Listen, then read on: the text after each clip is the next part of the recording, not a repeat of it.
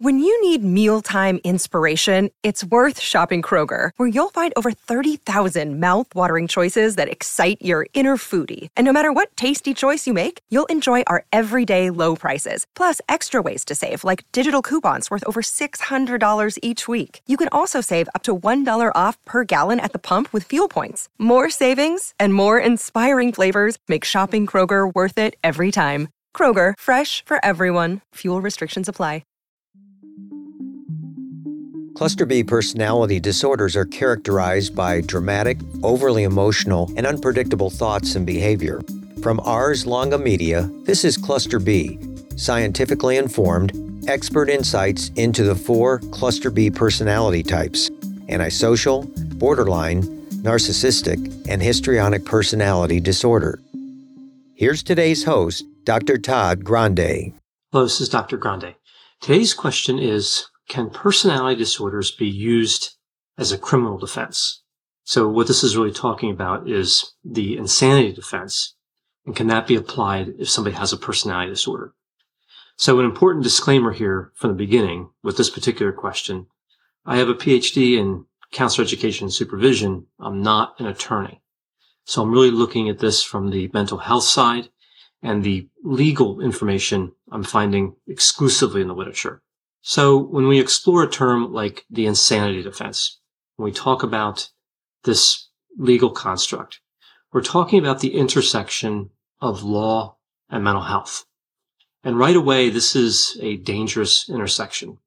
So if you use this in terms of an analogy, like an actual intersection on the roads, this is an intersection that you avoid when you're on a trip, like if you're going to work or to the store.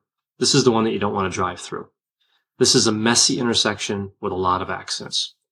And the insanity defense has been brought up many times. It's been criticized, and it's been changed over the years.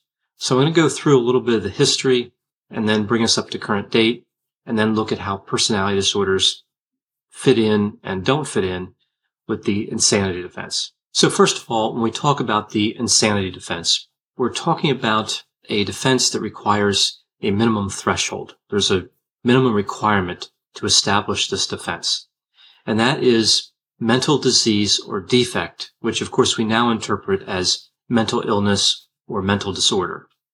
And we know that this mental disorder component is necessary but not sufficient to establish an insanity defense. So in order for an individual, a defendant, to be found legally insane, they must prove that as a result of a mental disorder, they were functionally impaired in a legally relevant way at the time of the offense. So if we look at the technical definition, we would go to the American Law Institute's Model Penal Code. This has been adopted in many jurisdictions. And I'm going to read this as a direct quote, and they use the term he instead of he or she. So I just want to make that clear in terms of when I read this. So here we see a person is not responsible for criminal conduct if at the time of such conduct, as a result of mental disease or defect, he lacks substantial capacity either to appreciate the criminality, wrongfulness, of his conduct, or to conform his conduct to the requirements of the law. And that term wrongfulness is in brackets in this quote. So this is more or less the official definition that has been used by, again, many jurisdictions, many states, the federal government, and many states here in the United States. So the insanity defense really brings up an interesting kind of philosophical debate. And in one of the articles I read, I saw a quote from a New Jersey Chief Justice that I thought really summed up the problem pretty well.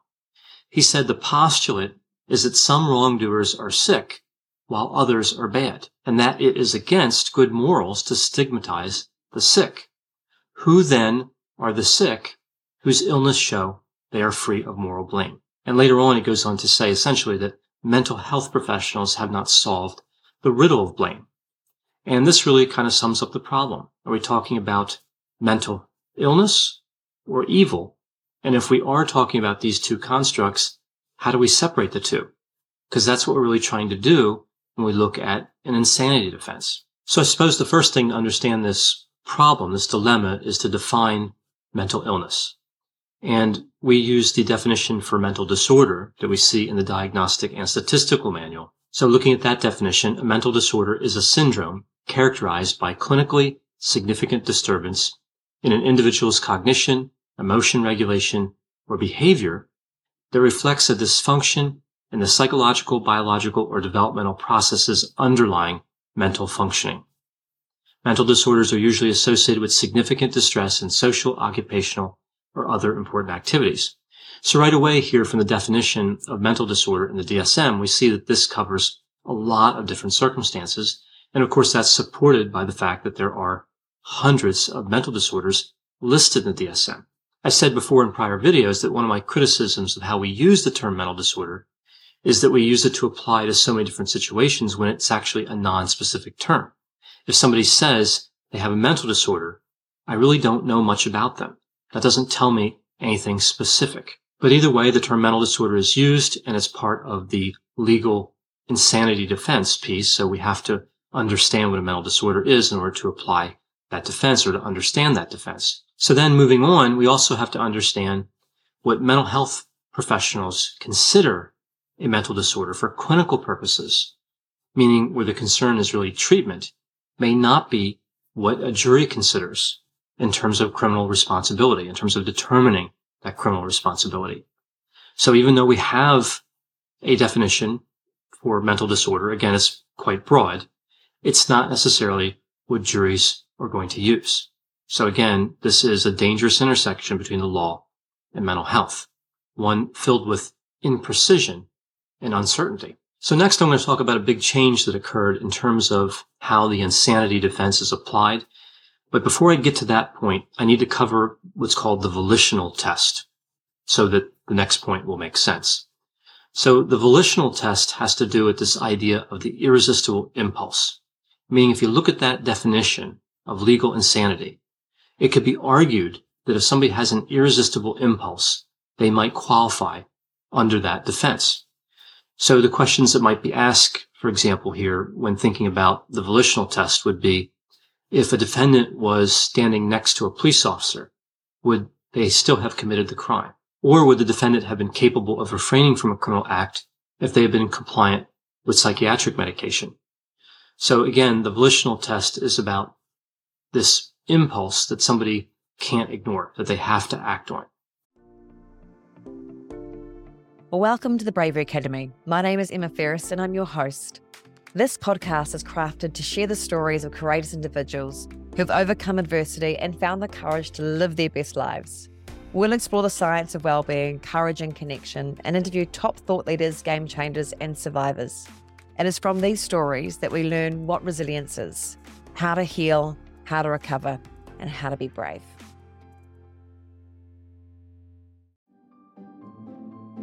Greetings from Evergreen Podcasts. We're rolling out a listener survey and we want to hear from you. The information in the survey will help us gather statistics and in turn make our shows more appealing to advertisers. I know most people don't like ads, but this is one of the only ways our shows make money and help keep their lights on. We promise it will only take a few minutes, but the impact on our podcasts will be tremendous. As a token of our appreciation, we'll randomly select one lucky participant each month to win an exclusive merchandise package from Evergreen Podcasts. Head to evergreenpodcast.com/listenersurvey to help a show and possibly get some free stuff for doing so. We can't thank you enough for the support. Now back to the show. So this brings me to a big change that occurred with the insanity defense, and it really started in 1982 with the acquittal of an individual named John Hinckley Jr. John Hinckley Jr. had attempted to assassinate President Reagan. Of course, he was charged with that assassination attempt, and he was acquitted again in 1982. So in 1984, we saw the Insanity Defense Reform Act. And this really took away the volitional prong of the insanity test. So that piece with the irresistible impulse, that was removed, and only the cognitive prong was retained. So with the cognitive prong here, we see that a defendant must prove by clear and convincing evidence that they did not know the nature of the act, or if it was known, they didn't know it was wrong. So this is much more strict than what we saw before when you could have the cognitive prong or the volitional prong. So either one could be at work or both could be at work.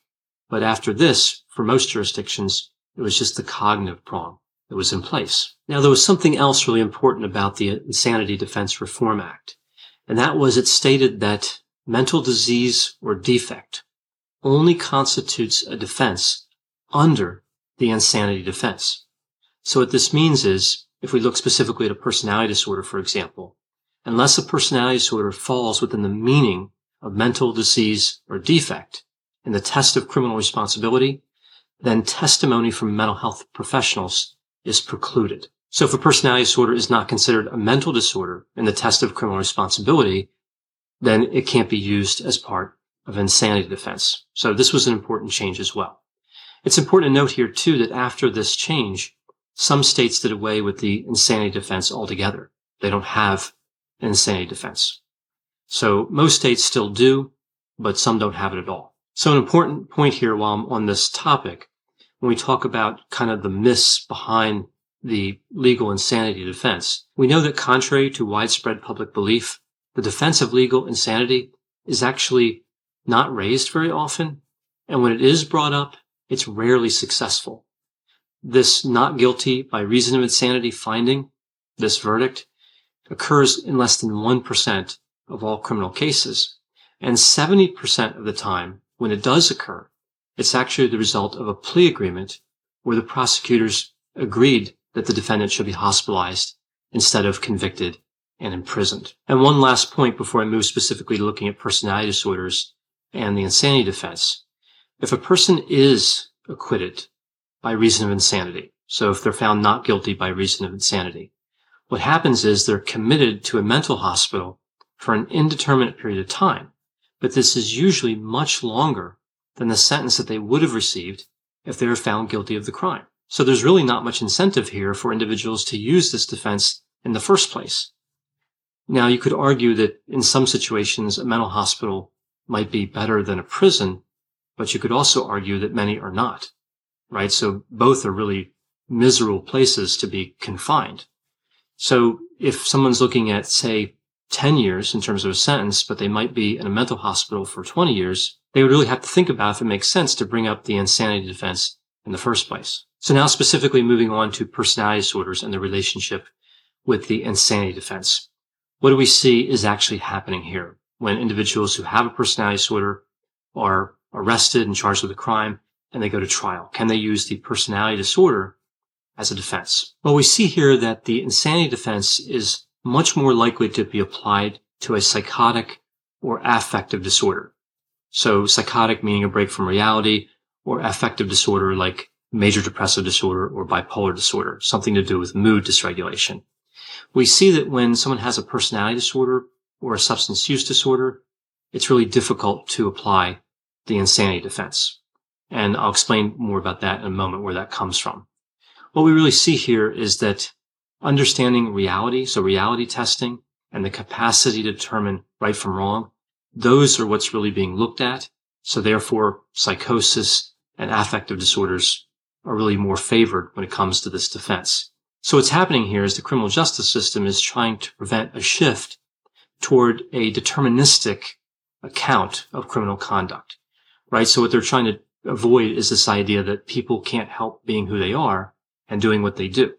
Because if this were permitted, then the fear is a lot more people would commit crimes. So what do we see in terms of personality disorders being excluded from the definition of mental disorder? So if we look at the American Law Institute's model penal code, again, I looked at that before for the definition of legal insanity, we see that excluded from the definition of mental disease, as they call it, is any type of condition that's manifested primarily by a pattern of law-breaking and rule-breaking. And this specifically includes sociopathy or antisocial personality disorder. So what they're really talking about here when they use the term sociopathy is factor 2 psychopathy. So we have psychopathy, it has two factors, factor 1 and factor 2. And sociopathy, or factor 2, has this relationship with the mental disorder, antisocial personality disorder. So you can see that this personality disorder specifically is excluded. It's not considered a mental disorder in terms of the insanity defense. So with this language in mind here, with this look at antisocial personality disorder, and our understanding that psychotic and affective disorders would be much more likely to qualify under an insanity defense, we see that personality disorders essentially can't be used for this type of defense in most situations. But there have been individuals that think that personality disorders should be included. And there was one specific article where this was mentioned, and I'll put that reference in the description for this video as well. And it talked about some of the challenges with excluding personality disorders in the way that they have been. One of the factors here is that personality disorders are often comorbid with non-personality disorders. So with mental disorders that are not personality disorders. So how can mental health professionals be expected to look at the accountability and kind of separate out what was caused by the personality disorder and what was caused by other disorders? We also see a lot of comorbidity between personality disorders and substance use disorders like alcohol use disorder. So this makes the situation complex. Again, how can we separate these out? And I think too, what's happening here is that personality disorders are really being treated, in terms of the law anyway, as lesser disorders, like they're less valid. I think that's what's really happening when they say that certain disorders qualify under the definition of legal insanity and other disorders don't. So there's a distinction being drawn, and I'm not sure there's really any scientific evidence to support that that distinction should be drawn. Now, if personality disorders were considered a mental disorder in terms of legal insanity, there's some problems that would come up here as well. And I talked about this a little bit before. What we see with personality disorders is that sometimes they respond to treatment, but there's no empirically based effective interventions for most personality disorders. Again, with certain individuals and certain clinicians, we've seen success, but we can't replicate this consistently. So what could happen, especially with a disorder like antisocial personality disorder, is that if individuals could successfully use this as part of an insanity defense, they would be subject to prolonged, indefinite, and really potentially lifelong civil commitment. So again, I mentioned this earlier. Sometimes it's better not to use this defense because there could be a longer sentence, essentially, with the defense. And that, again, would be particularly the case if somebody is ruled as being dangerous because of psychopathy or sociopathy or antisocial personality disorder. Now, another argument we see being made in the research literature is that personality disorders shouldn't be part of legal insanity in terms of the defense, but rather be permitted as an affirmative defense based on diminished capacity at the time a criminal offense was committed. And I read an article that talked about a lot of case studies specifically for dependent personality disorder. Really interesting article about how the characteristics of dependent personality disorder really require a second look when it comes to criminal responsibility. Now, in line with this argument, we do see that some jurisdictions have established mental health courts. So individuals with mental disorders, including personality disorders, may be diverted to the mental health courts where they can receive treatment, and their sentencing is really based on essentially diminished capacity. So we have seen this argument about diminished capacity used a little bit here with mental health courts, but we really have a long way to go in terms of treating offenders fairly based on the limitations of mental disorders. For more content like this, check out Healthy Toxic, another podcast from Ars Longa Media, all about what makes or breaks relationships, including issues related to narcissism, narcissistic abuse, and how personality disorders affect relationships. Ars Longa Vita Brevis. Learn more at arslonga.media. Hi, I'm Matt Harris. Seton Tucker and I host the podcast Impact of Influence, which for 2 years covered in depth Alec Murdaugh, who was eventually convicted in 2023 of murdering his wife Maggie and son Paul. That story continues to evolve, and we will cover that. Plus, we will tell you stories of other true crime events that have happened in the South. Please join us on Impact of Influence. And give us a follow on the Impact of Influence Facebook page.